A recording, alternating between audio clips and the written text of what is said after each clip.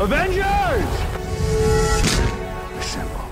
Hello everyone, and welcome back to Excelsior, the world's #1 Marvel's Avengers podcast. I'm your director, Christian Buckley, as always, joined by my co-host, the Apex legend, Jack Martin.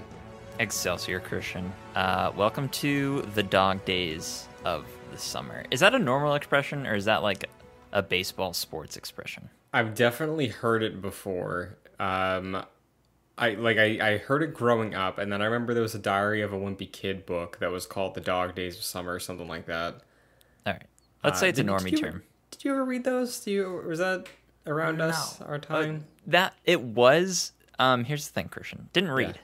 Didn't read as a kid. Yeah. Didn't read for a while. No,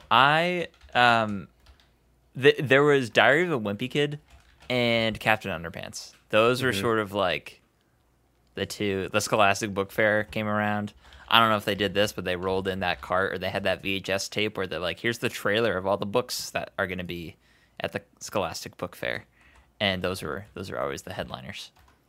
Yeah, I remember for sure exactly all that stuff. The one that always stood out to me, because again, we're going to talk about comics today, so funny enough, it was a graphic novel, Bone. Did you ever read Bone? No, let me look that up. That doesn't sound familiar to me. Dude, Bone was like f***ed up for a kid's thing. Like it had some art in there that definitely like stuck with me. Okay. So what was like the gist of this thing? Oh, I see. It was like that a looks dark familiar. fantasy adventure thing about this character who was just a bone, like an anthropomorphic bone. Yeah. It was Okay. really cool, but The definitely art looks really familiar. Yeah. That's odd. So anyway, Marvel is a thing that exists. We're in like speaking of Hangover again, we're in like the hangover after the announcements of San Diego Comic-Con. So it feels like what's even going on at this point? Yeah, it's funny because this tone and energy is the same thing that myself and Mike Connors have dealt with Jedi Knights, our Star Wars show, because Yeah. there's been nothing since Celebration. And Andor got pushed till September. Yeah, so You guys must be like, what's happening? Yeah, so I think we're actually recording later today. I think we're going to talk about that trailer and the delay, but that's like all that we got lined up, so. Fantastic trailer, by the way. I still haven't watched it. I was going to wait to watch Whoa. it until like right before we recorded, so. All right, yeah, you gotta watch it. I'm excited. I'm excited. If you told me in the beginning of the year, or like before Boba Fett, that Andor was going to be, I think, the best looking show released for Star Wars on Disney Plus, I would not have believed you.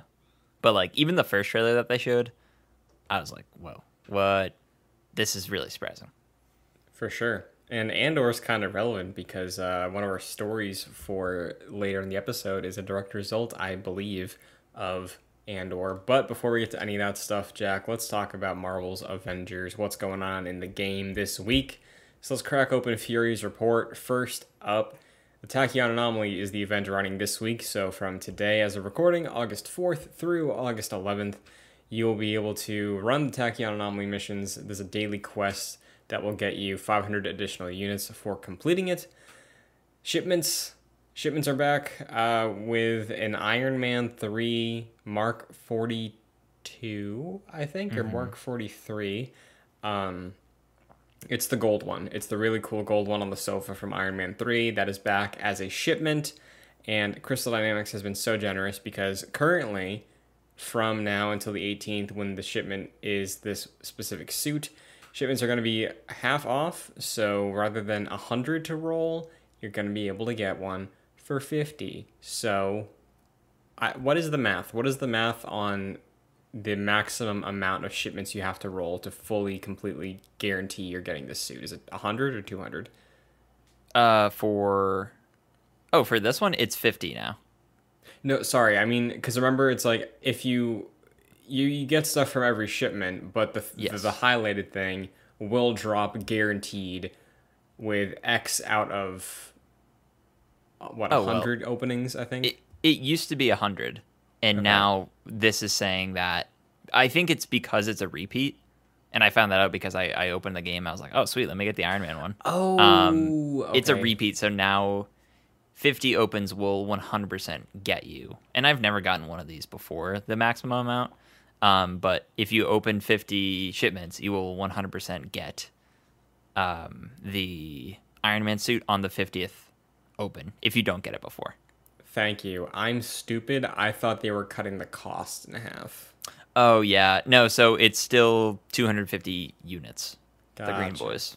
Okay. Yeah, so 250 units times 50 opens, you're spending 12,500. Okay. I might be able to swing that. I know I've been a broke units boy since I missed out on that megaton they gave everybody. So this one I might be able to do. Yeah. I actually jumped into the game for the first time in probably months at this point. Now that I'm thinking about it. Yeah. And I didn't get the Jane like intro. You know, like the Spider-Man intro we got, Yeah. like the animated one, and the one that they have the Jane intro that they release like on YouTube or whatever. I think that's supposed to be in the game, but I didn't get it. So I was like, that's a little weird. And I just went up to the war table and picked Jane, and I walked around as her with like no fanfare. And I was running up to characters like trying to get her to talk. She wasn't talking, and I was like, what is going on? Does she not have a voice actor? Turns out she does. I think she just talks more like when she's the passive character in the helicarrier, and you walk up to her, because then you can like interact with her and she'll have a conversation. So that was all well and good. Didn't actually like play the game really. I just kind of went around the helicarrier. Was going to do the Iron Man 3 shipment thing, but I guess I'd already done that. So I was like, well, this is a waste, and just booted off the game. Fair. So I did get it when I logged in. Well, because initially I had the same problem. I logged in, I did not get it. But I was also, it was the first time I logged in since the, I think, 5.3 or whatever.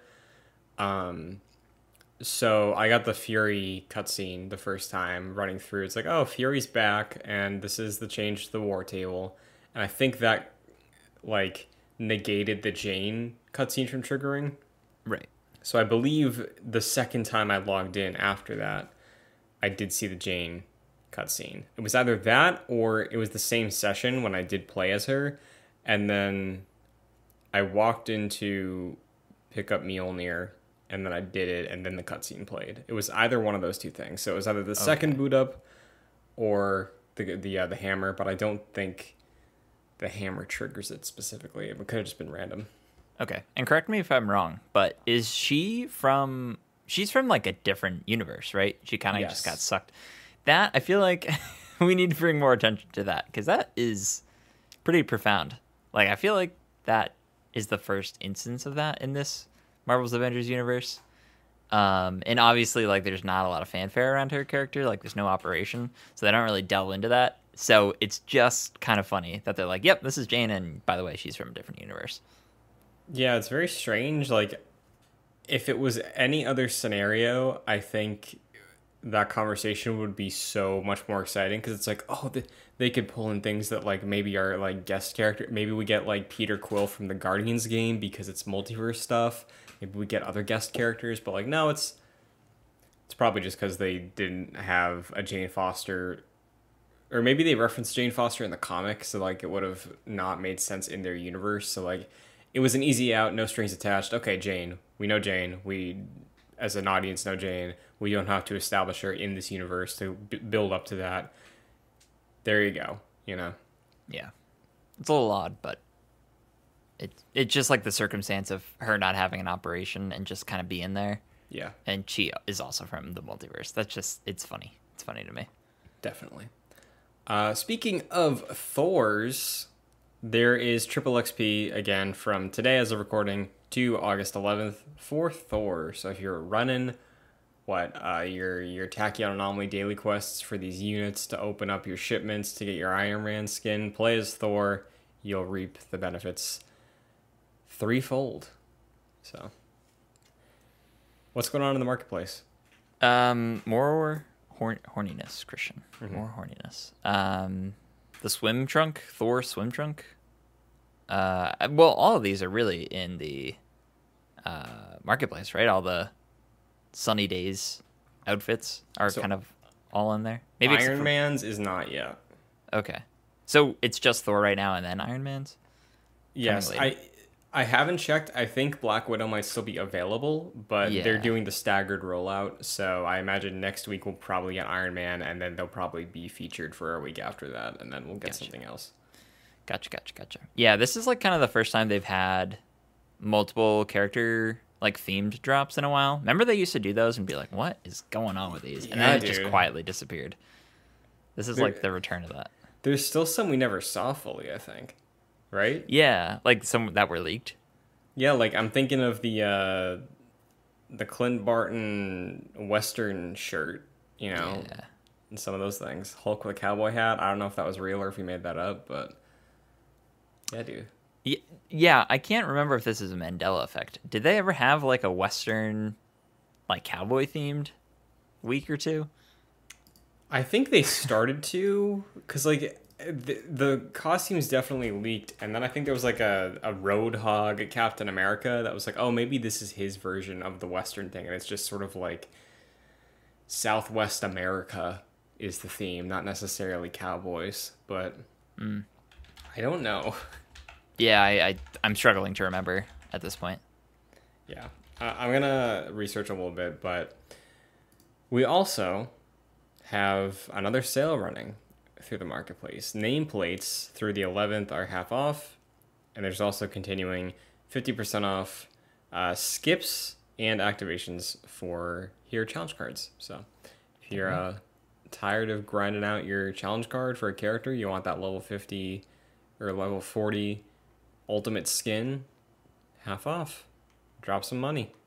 You'll get it. Instant gratification, Jack. That's what these gamers always want these days. Sure, I get that. Christian, quick vibe check on this game. It seems like vibes are at an all-time low. I mean, personally, I haven't been playing it much. However, a friend of the show, Omar Nakvi, he was saying that he wanted to play the War for Wakanda expansion. So I was like, dude, say when. I'll drop in with you. I'll play through it, because just giving me some reason to have an excitement about this game again and like motivating me to do something. I'm like, oh yeah, if I was playing with a friend, I would absolutely run through it. So like I still enjoy the game. It's just the motivation I think is at an all-time low currently. For me at least. What about you? It's definitely the motivation. I feel no real motivation to play the game really at any point. I mean, talk about like recycling content. Like they just keep doing the same events over and over, which like I understand, but that doesn't make me interested in wanting to go back and actually play that. Like if they had new events that were going on, that weren't just the 2021 events, then I would be much more interested to actually like go in and keep playing the game. But there's just, and I feel like the communication as well. Maybe it's because of like the acquisition, like that probably plays a really big part to it. But it just feels like there's nothing really on the horizon that we can expect, and that's been pretty difficult for the past year, because it has been throughout all of 2022. Aside from Jane and like a few like bug fixes here and there, there's just been very little news about the game. For sure. I do think something that is hope inspiring is like following some of the developers on Twitter. Brian Wagner the other day tweeted about getting in the booth to like lead a VO session for some people.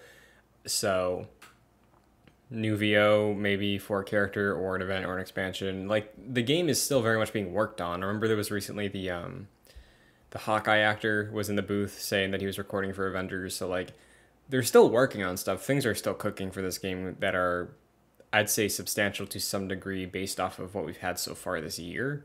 At least when it comes to maybe having some story elements involved. So yeah, I'm with you. I think currently dead time, but I haven't given up yet. Once we get a firmer idea when the Embracer Group acquisition closes, I think within the next couple weeks, maybe then we'll have a better idea about the future of this game and what to expect out of it. But yeah, I definitely hear you for sure. Yeah, it's hard to be like, what is even happening with this game? Like, what can we expect in the next, aside from like the same events as well as like discounts here and there? Like, what is actually like the future of the game? Just very unclear right now. Yeah, so we will absolutely stay tuned. We will see what's coming up. We will see the future of this game.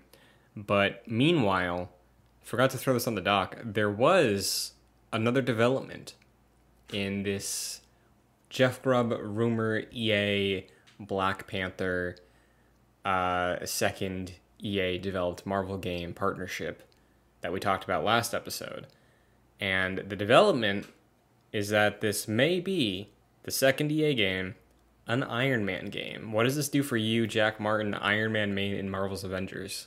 Oh, makes me very excited. Makes me very excited. I love a game where you can just fly around.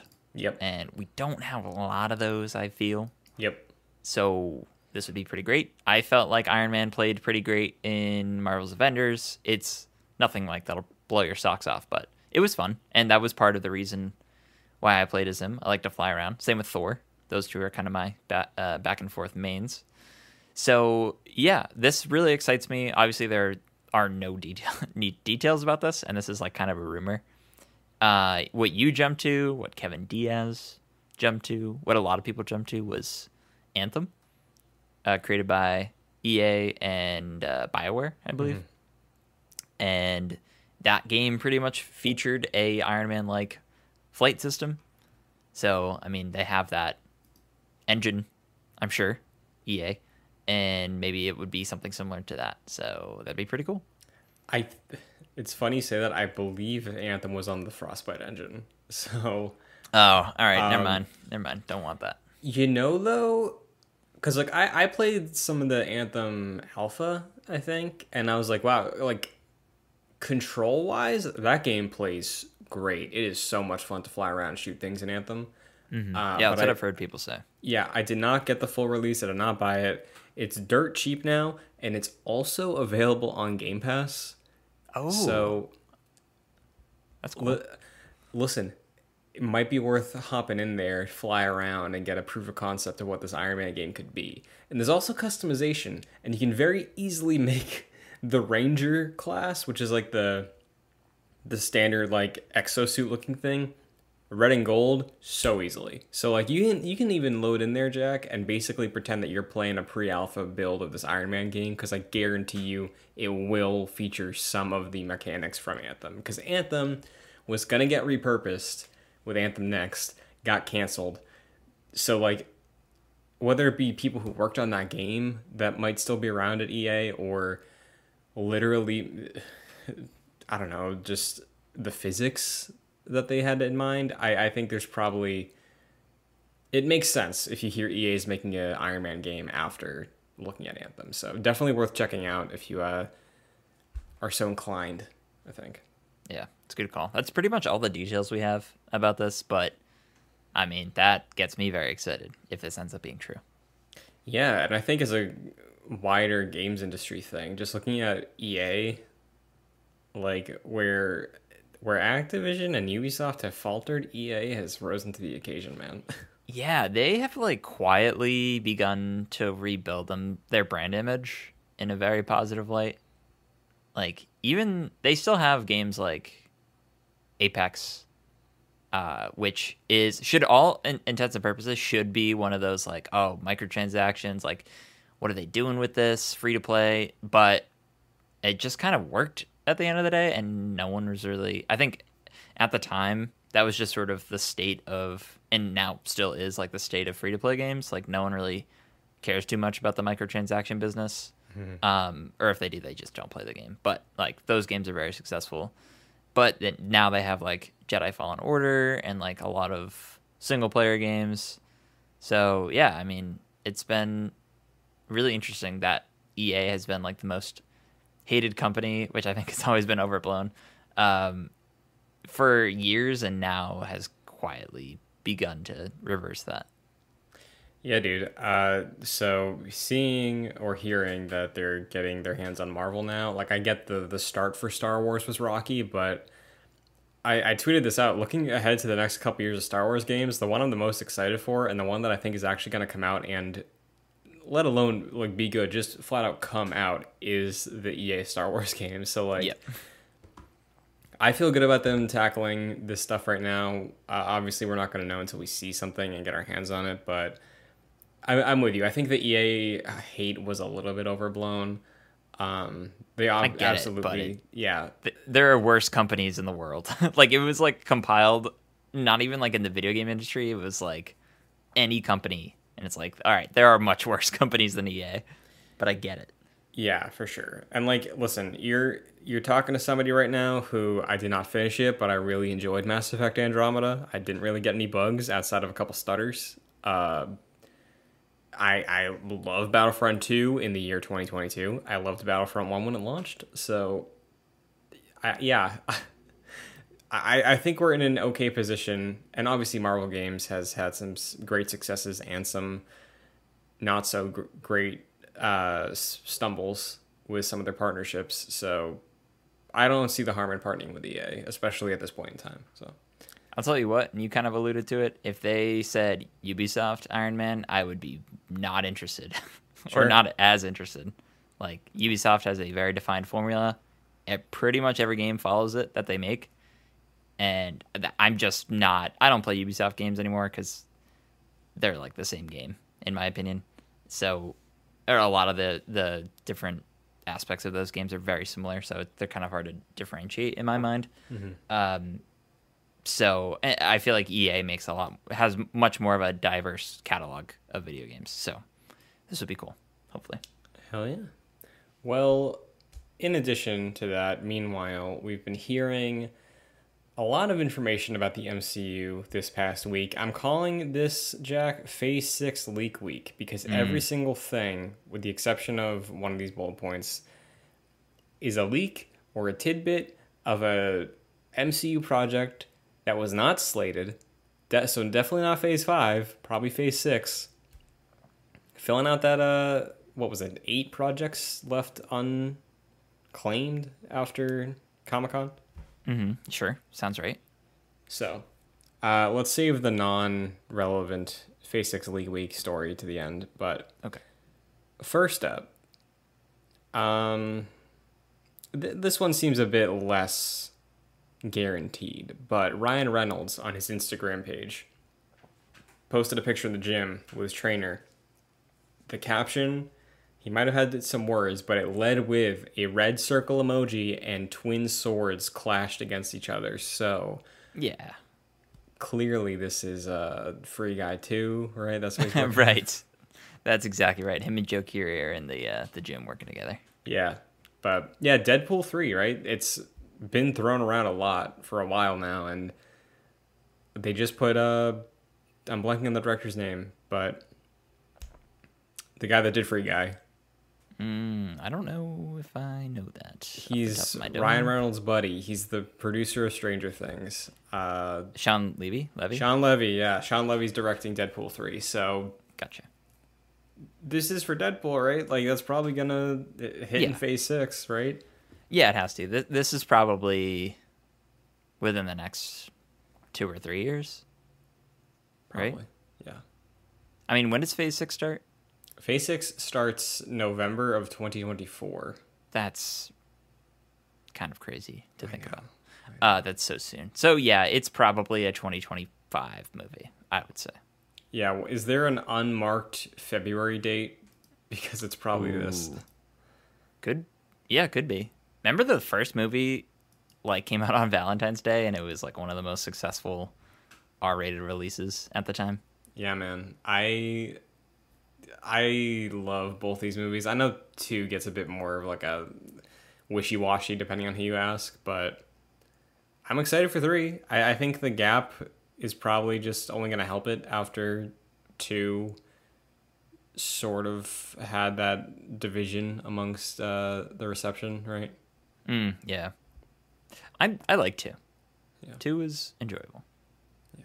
So And Ryan Reynolds, very similar guy to who plays Venom? Tom Hardy. Tom Hardy. I think they're both producers on these movies. But even if they're not, they are both very much into the characters. Ryan Reynolds is very much like ingrained in Deadpool and like the direction of the character. So I'm glad he's getting another stab at this. I feel like if Disney didn't buy Fox, this movie would have already been out by now. Yeah, absolutely. I think you're right. I'm also curious to see, because obviously, like, coming into the MCU, Deadpool's going to have so much more opportunity to, like, it's a comedy. It is very fourth wall breaking. There's a lot of opportunity for what could happen, what could be done in this movie. So I wonder if they position this as the final Deadpool movie, or if this is like sort of the start of a new, not trilogy per se, but like sort of how like Ragnarok came out and it didn't really act like the end of a trilogy. It was like, oh, this is like the new identity, and we're probably going to make a trilogy out of this sort of thing. Sure, yeah. And I'd imagine he's going to start popping up more, have like smaller appearances throughout different movies going forward. The new Stan Lee cameo, Jack. We got to make it happen. You've been pushing that. I feel like that'd be really funny. I hope so. You can do a lot of funniness with that. I truly, truly hope so. Not necessarily funny as much as interesting. Director Mohamed Diab and Oscar Isaac have been spotted in Cairo, and they are teasing Moon Knight Season 2. Are you surprised? No, I'm not. It's interesting that a lot of Phase 4 projects did not get, like, the sequel announcements. Like, Moon Knight, Eternals, we'll get to Eternals, and, like, Shang-Chi, for example, didn't get the sequel announcement at San Diego Comic-Con. But, like, with this and what we're going to talk about with Eternals, like, we're obviously getting sequels, and the MCU is set up in a way that there's probably always going to be a sequel to something. So that was a little strange that we didn't get that, but maybe those are even further out. Yeah, because, I mean, that would make sense if it's a 2026 thing and that's why we didn't get it, right? Because look at what you're talking about. The only project from the television series that was announced to get a Season 2 was Loki. And Loki, Season 2, is Phase 5. It's pretty soon. It's like next summer, I think. Yeah. So, yeah, if Moon Knight is like a early or mid-year 2024 or 2025 project, then, or it would be 2025 if it's Phase 6. So, yeah, I think that makes sense if they're either location scouting out there right now or doing any sort of prep work, pre-production, then, yeah, makes sense. And you're right about the announcement trend, right? So, yeah. Speaking of, Patton Oswalt was on, what was he on, GMA? It was like Okay. So, Patton Oswalt was being interviewed and dropped the fact that, I don't know if he said he'd be returning, but he voiced Pip. He voiced the little goblin man that shows up with Harry Styles, Star Fox, Eros at the end of Eternals post-credit scene. He's his partner in crime. He just dropped on the show. He's like, oh yeah, they just confirmed they're doing Eternals 2 and Chloe Zhao is returning to direct it. Patton Oswalt's whole brand is being like in touch with the nerd stuff, so I figure he probably follows Comic-Con, or maybe that was just an assumption. But like maybe he thought that he's like, oh, they're announcing Eternals 2 at a convention, but the convention was like D23, and then he thought it was just like the Comic-Con that just happened, so maybe that's where the confusion came out. Are you surprised? Do you think anything's going to happen to Patton Oswalt? I don't know. No, I'm not surprised. I mean, think of the way worse leaks that have happened from MCU actors, like character fates that have been leaked by like Spider-Man or by Tom Holland or like Mark Ruffalo, like sort of the notorious leakers. So yeah, I think this isn't that big a deal. It is really funny though that he's like so confident, like, yeah, they just announced it, so can't wait for more adventures of Star Fox and Pip. And everyone watching this is like, no, they did not announce that. You just did though, so thanks. Yeah, and again, Phase 6 makes a lot of sense that they show up once again around then, right? Because I think, well, Phase 6 does start with Fantastic Four. I believe that's the last movie of the year. So Phase 6 in its entirety is mostly 2025. Right. Yes. But, yeah, Eternals 2. Are you excited about Eternals 2? Are you interested in the prospect of Eternals 2? No, not at all. But I am interested in like a potential rebound for this. I don't know. I had a lot of issues with Eternals. I didn't like hate it or anything, but I feel like it was one of those things where Guardians had a really good job of like introducing a rather large cast and making sure that you liked every character.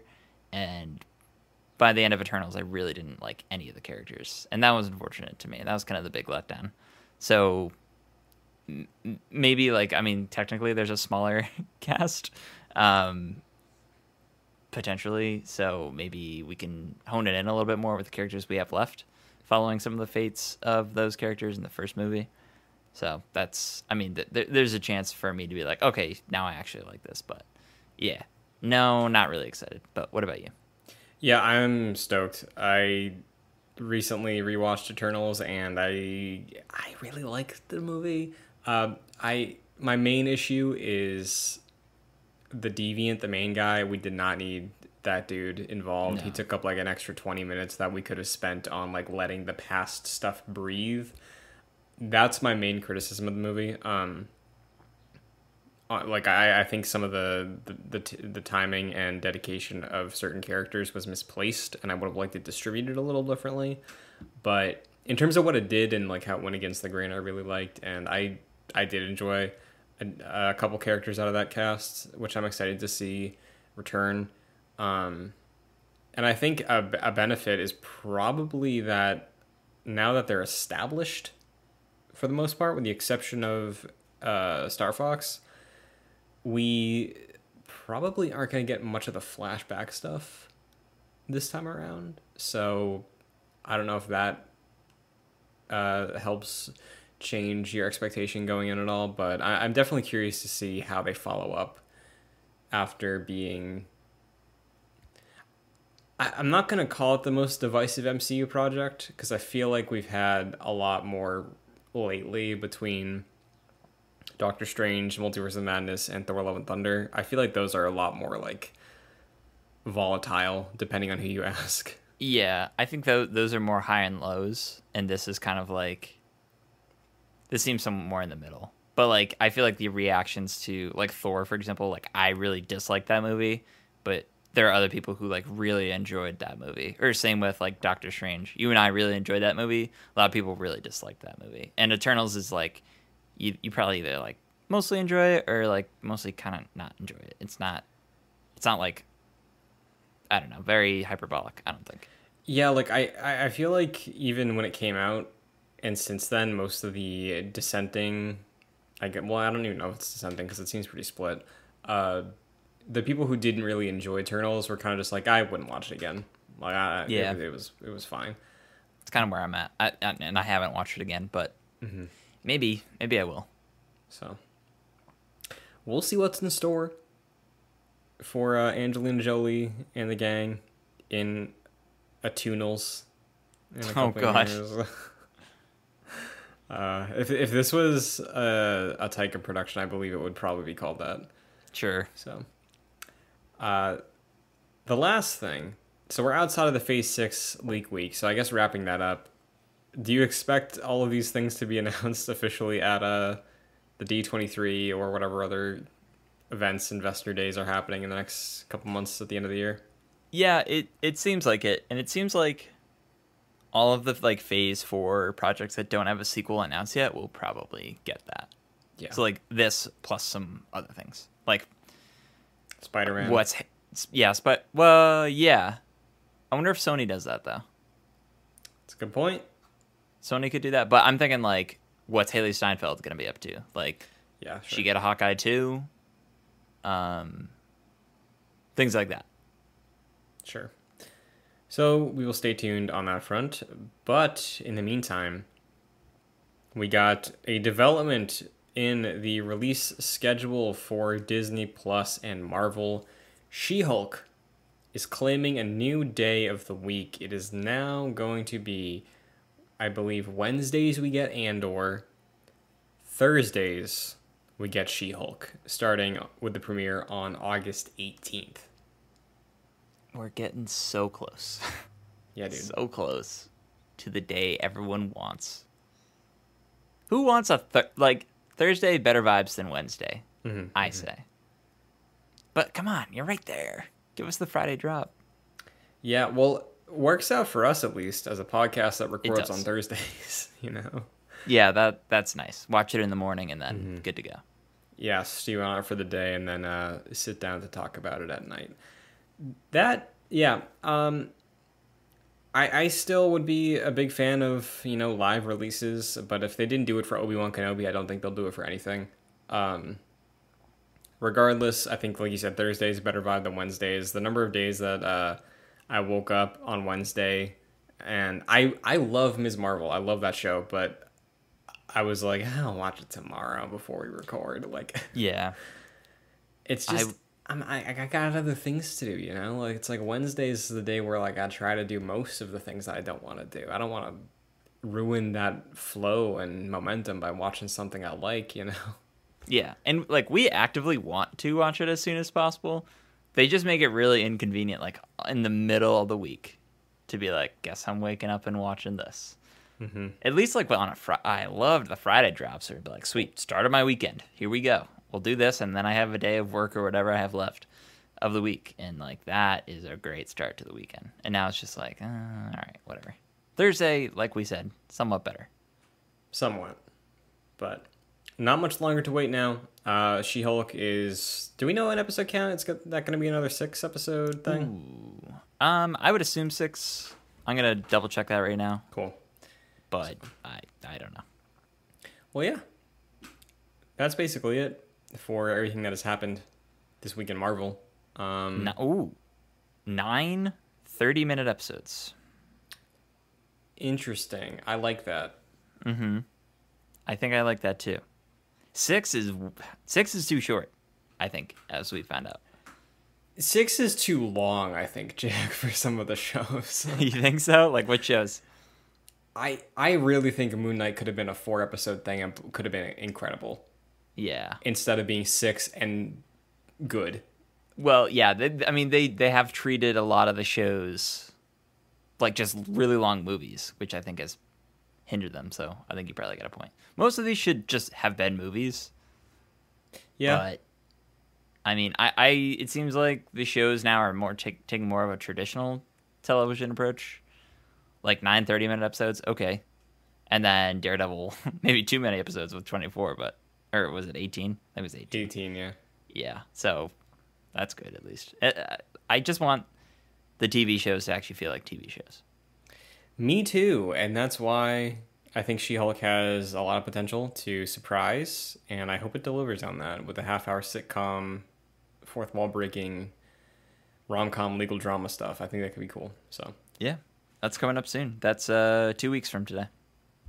yes. So as a reminder, or I guess as a notice for the audience, that week I am out of town. So the She-Hulk review will be however many episodes we have. The week of the second batch of episodes or second episode, I don't know how many are releasing at the premiere, but when the Excelsior, the weekend of August 27th goes up, that is when you can expect to hear all our thoughts on She-Hulk, just as a heads up. Yeah, looking forward to it. Me too. In the meantime, Jack, we cracked open some comic books recently. Yep. Well, I guess we turned on a tablet because I read digital comics, and I think you do too. Same. I also read this on my Kindle. Yes. So we have decided in this sort of filler gap of no Marvel content to pursue where it all began. Not really in terms of the specific reading, but comic books as a medium. There's a story that I have read a couple years ago when it came out that I really enjoyed, that I've talked to you about a bit. So we decided to read Spider-Man Life Story, dividing it into two separate conversations. So this episode, you're getting Spider-Man Life Story issues 1 through 3. Next time you get an episode of Excelsior, you will hear issues 4 through 6 discussed. I guess starting off, Jack, since you are new to Spider-Man Life Story, basically the pitch, what did you know going in? How's it leading up to your expectations about that? So I knew you described it like it was by the decades, so like 60s, 70s, 80s, and so on. I was thinking more it was like vignettes of like what was this incarnation of Spider-Man like in the 60s. But what I found out was it's the same Peter Parker throughout the years, which I think is really interesting. Like starting off him in the 60s, like more of a throwback to the old school comics of him in high school. And then in the 70s, he's like 30, like in issue 2 in the 70s, I think he's at age 30. And then in the 80s, he's probably in his 40s. And that was so interesting. Like, I feel like we don't nowadays in more of like the mainstream takes on Spider-Man, we don't get the older Spider-Man like look into his life at like what he's like as a middle-aged man. I think Into the Spider-Verse was one of the more recent ones where we got like a glimpse into that. Mm-hmm. So I really appreciated that. And yeah, I think it's a really interesting concept of going from the decades and following the same Spider-Man. Yeah, and it's definitely in its own multiverse. It's not like canon Spider-Man stuff, because as we'll get into, we're sort of like hitting on beats that we're familiar with as fans of Spider-Man that are very pivotal for his life, just being repurposed and slight variations on things to serve the multiple decade popping into check with Peter Parker throughout his life approach that this story takes, which I think is cool and surprising for people who are very familiar with Spider-Man, even like anecdotally some of his big stories that we don't have like firsthand experience with. Being able to be surprised with some of the stuff like we'll get to is sort of like a Peter Parker dealing with the death of Gwen Stacy, I'm using air quotes, in this sort of fashion, in this take on the character. So I really like that about it, in addition to the way it's sort of like set dresses the rest of the Marvel Universe in this take and Spider-Man's relationship with all these other heroes. I think it's super cool. I think it's a nice isolated bubble, and where I think another sort of standalone story, Spider-Man Blue, which I'm a huge fan of, this sort of gives you a better idea into Spider-Man as the hero rather than Spider-Man, but really Peter Parker, the human, in Spider-Man Blue. That's how I personally feel about the distinction between the two of these. Sure. I was actually wondering about the tie-ins with the greater Marvel comics in this. Like, they do touch on, like, Secret Wars, as well as at the very end of issue 1, it was, like, Captain America in Vietnam. Mm-hmm. Did those, like, tie in to comics outside of this? Because I was, like, the typical comic thing of, like, oh, this is just a lead-in to, like, a side comic that you should go buy. Like, you can turn to the end of the comic book and you can go find out where to buy that issue. Like, that's kind of what it seemed like to me, in a way. Like, was there a Captain America issue or comic series based off of, like, where we find him in this? And, like, is the Secret Wars tie-in, is that tie-in to, like, the actual Secret Wars that wasn't that happening in 2019? Or was that earlier? So it felt like I couldn't tell if it was like what you're saying, like the nods to what was happening at various points. But to me, I was like, oh, this kind of just feels like it's like we're picking up from a point from a different comic series. So it's more so, I think, the nods and just like setting the tone, I think. So I don't think you're expected to have knowledge of Secret Wars, because That's the 70s issue, right? Is where they cover Secret War stuff. That was in the 80s, where he 80s? like Okay. Mary Jane has like the kids, and Right. Okay. Yeah. he Yeah. comes back with the symbiote suit.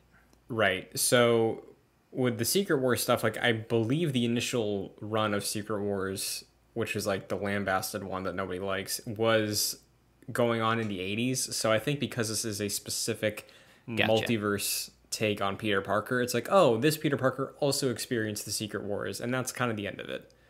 So, Okay, I see. I was thinking of the more modern gotcha. Secret Wars, but I think that was in 2015. So I don't think this would have even gone along with that. So yeah, you're right. It seems like it's more of a tie-in. So that sort of alleviates a little bit of my issues. Those are kind of my main concerns. I'm like, oh, like they're trying to sell me a Captain America comic at the end of the 60s run. But I actually thought that was really interesting. Yeah. So I definitely hear you where you're coming from with that. And honestly, I wish they were selling me a Captain America anti-Vietnam War comic, dude. That is some of the coolest. That's one of the coolest cliffhangers I've ever seen in a Spider-Man, like issue ender, where you get to hear about the conflict. It's like really the through line of the '60s issue, and it ends off with Flash being like, "Hey, I'm shipping out. It's like I want to help the country. I was inspired by Spider-Man and all that stuff." And then we see Captain America defending the Viet Cong, and it's like, oh, Captain America's anti-America. I would be very curious to see, let's say, a very introspective rated R Logan style film of Steve Rogers in his 70s alt universe stuff dealing with that.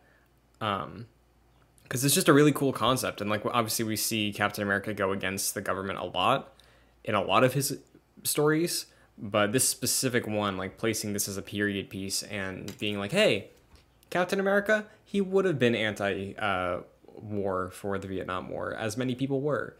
That I think is just such a cool nugget of information that I would really love to see explored somewhere else.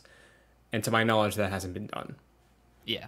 I thought that was, in a way, unfortunately, the most interesting part of that issue. Yeah. I thought the Spider-Man stuff was pretty cut and dry, which I guess maybe that's the point. Like, it's the 60s. They're kind of just touching on, like, what you'd expect they would touch on, like, as, like, a teenage Spider-Man at that time. Yeah. We've read everything that's happened in that issue in other iterations of the character, in other like books and movies and things like that, so nothing really came as a surprise and nothing really jumped out as interesting aside from like even in Spider-Man Blue, Flash goes off to war, and I think it's because of Spider-Man's influence in some way. So like we've already gotten that, and in the new movies Flash is enamored by Spider-Man. But yeah, really the Captain America stuff kind of was so interesting because you get that conversation of him and Spider-Man being like, shouldn't we be doing more? And Cap's like, that's what I'm trying to think. Like, I'm going over there and really I want to see what's going on. And I like him being like, no, you're doing important work here too. Like, don't feel like you're not doing anything that's not helpful. And I love, like what you're saying, like at the end, realizing Cap's like went over there, figured out what was going on, and is so like idealistic where he's like, I need to do the right thing, and the right thing is standing up for these people who are being killed by invaders, essentially. So that was very, very interesting.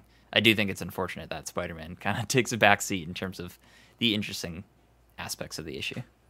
Yeah, and I do think it's cool that they sort of insinuate that there's like a micro Marvel Civil War happening there too, because you see like Iron Man working with the United States. Like I think that was very, very interesting, especially as like Tony Stark being this billionaire who we all love in the movies, but like he's definitely done some terrible things in the movies that we don't really think about or talk about much. In the comics, it's way more amplified. So right, the idea that the man who was a war profiteer is being a war profiteer, like, yeah, tracks, you know, like that makes sense. Yeah. It also reminds me of Watchmen. I don't know if, did you ever read that or watch the show maybe? I apologize. My only experience with Watchmen is the Zack Snyder film. I'll tell you what, no need to apologize. That's Zack Snyder's best movie. Hey, It's really good. yeah. But in that like canon, I suppose, like the heroes went over to Vietnam and like won the war, and Vietnam became like the 51st state of the United States. So like that kind of reminded me of that. But this was a little more like there was a clear division with like some of the heroes not really knowing what to do and taking other sides as we saw. So that was cool. I agree. The 70s issue dives a little deeper into some of the weirdness of Spider-Man, where they adapt some of those things that I was talking about. Because you're right, the 60s one is definitely like, oh, this is teenage Spider-Man, high school Spider-Man, dealing with teen drama stuff in this period. But with the 70s one, it brings in elements of the death of Gwen Stacy, the Clone Saga in a way that I know when it came out at the time, I remember some people being hesitant about seeing the story work in some of those things of clones because again, the Clone Saga is like, I haven't read it, but it is an infamous, awful era of Spider-Man, and I think that was in the 90s that saga came out. Yeah, that's right. So when you saw that, when you were reading and you realized what was going on with the clone stuff and like sort of adapting that and the death of Gwen Stacy, did you like how it was implemented in the execution of that, or did you be like, oh, clones, what is this, Star Wars? Yeah, I was really conflicted about this issue. I think it's my favorite of the three, but I also feel like I have the most issues with it. Mm-hmm. Like, I really enjoyed, or I thought it was very interesting where we start off with Peter talking to a grave, and it's like, oh, he's talking to Uncle Ben. And he's like, oh, he's feeling guilty. And Gwen's like, oh, it's that anniversary again? Of course, like, I know you're going to be here. And they, like, cut to Flash Thompson's grave. So, like, Peter has that guilt that Flash died in the war, presumably, which I thought was a very interesting take on that. And they didn't go for the Uncle Ben route. But then, like, we have, like, him working with Reed Richards, which I thought was cool. And then like Mary, I do like Mary Jane sort of freaking out on him and being like, dude, I know, like, it's not a well kept secret from me. Like, I know your secret. So I thought that was interesting, but, didn't love the clone stuff. That's when I was like, nah, I don't really feel the weight of this. And I was actually kind of confused. Like, I had to reread it again. I was like, oh, she's the clone that survived. Like, it was a little unclear at the moment, and it didn't feel as, like, I'm thinking of, like, the death of Gwen Stacy in Amazing Spider-Man 2, and that had so much weight to it. And in this, like, she kind of has, like, an off-panel death, and it's like, I didn't love that. Yeah, and I like, because from what we know, like, the Gwen Stacy death is very tied to the Goblin in the initial run and the initial Death of Gwen Stacy comic, and then as well in Amazing Spider-Man 2, which is like the notable adaptation of that. We get Harry Osborn as the Goblin, and then here we also get just sort of another rendition, another color wheel Goblin character Yeah. acting. Black Goblin, this one. Yes, the Black Goblin, sort of giving this Peter Parker that story beat. So again, I think that's one of the cool things about Life Story is that it is in a way sort of doing what you expected when you started at the top of this, of like, oh yeah, what was relevant to Peter Parker and Spider-Man story-wise in these decades is going to be sort of a vignette check-in. And they're sort of doing that, but it's not like it's on the bridge, and then when the symbiote comes into play, it's not like, oh yeah, this is just exactly how we all know the symbiote story. So on that level, I enjoy it, but yeah, as far as the clone stuff goes, I was sort of indifferent about it. You're like, it's definitely a less gruesome Gwen death. It's more of like a, well, it's kind of because like Peter doesn't realize it either, right? It's like, Yeah. oh, okay. it's sort of like a retrospective, oh no, it's not necessarily like a oh shit sort of thing. No, it's weird because like he's kind of cracking jokes like, oh, I forget like the exact terminology, but he's like, oh, like the fake Peter didn't make it, or fake Peter is the only one who made it, which, and I guess the clone of Gwen did, but it was like kind of confusing at the time in that sense. I'm like, all right, what's happening here?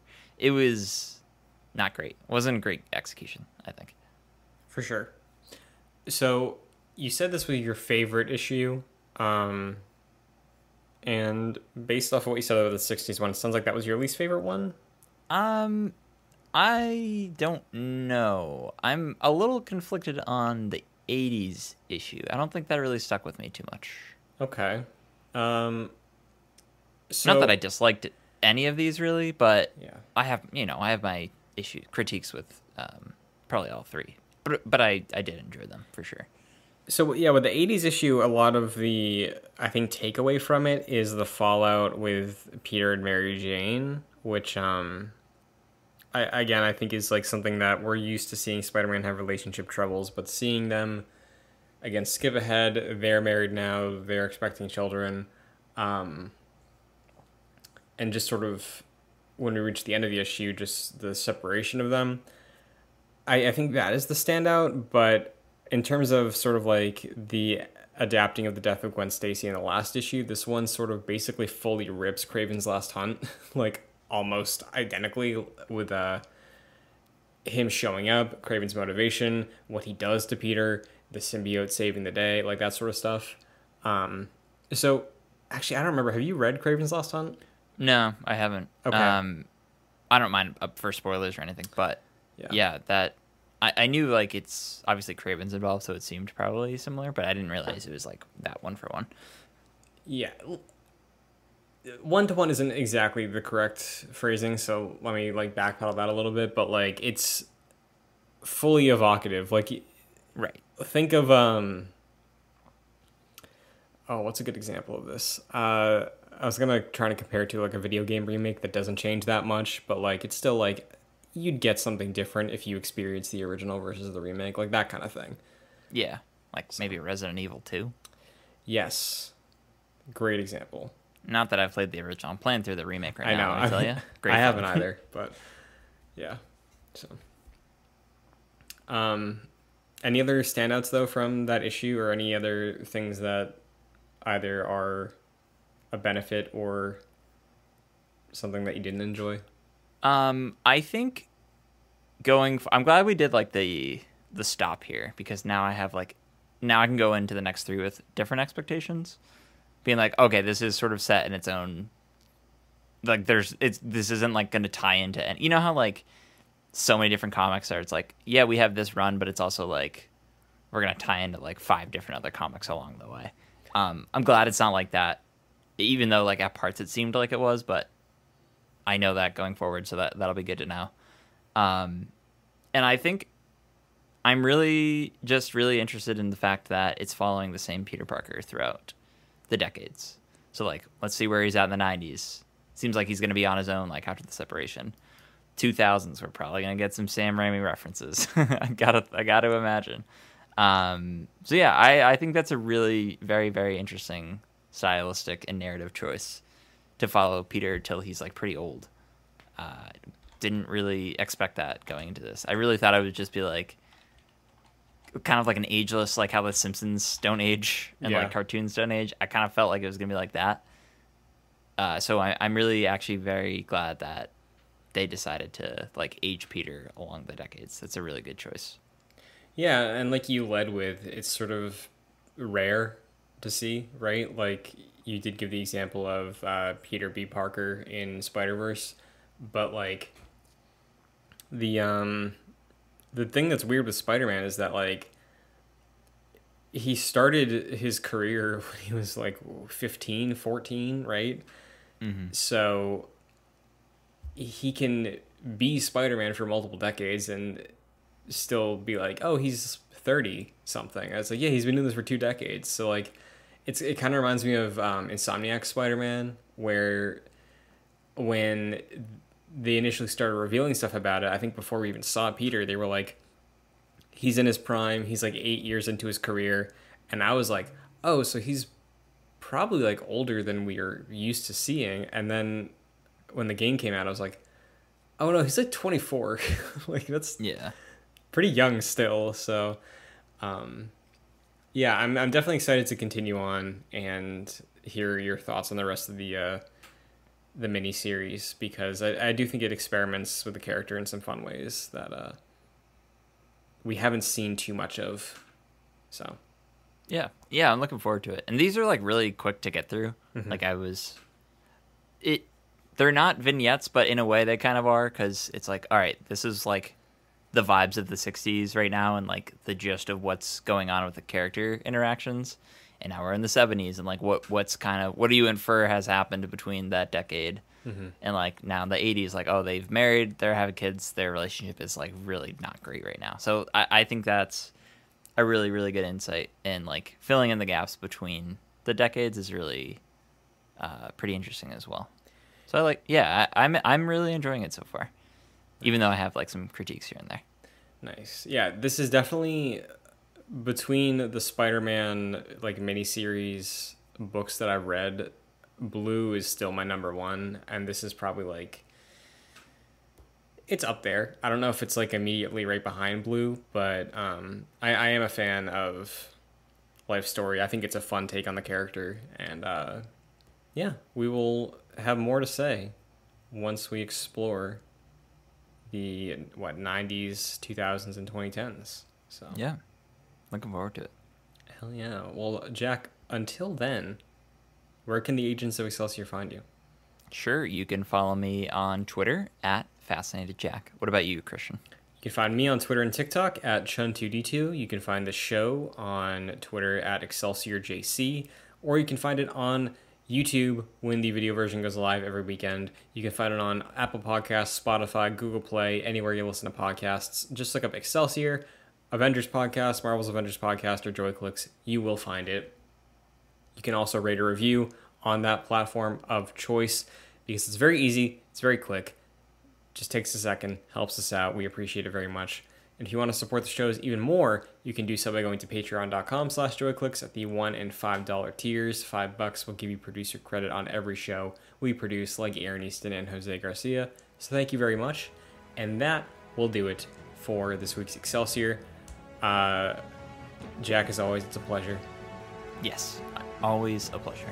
And we will fill another gap with Spider-Man, as we always do. Looking forward to She-Hulk, but until then, Excelsior.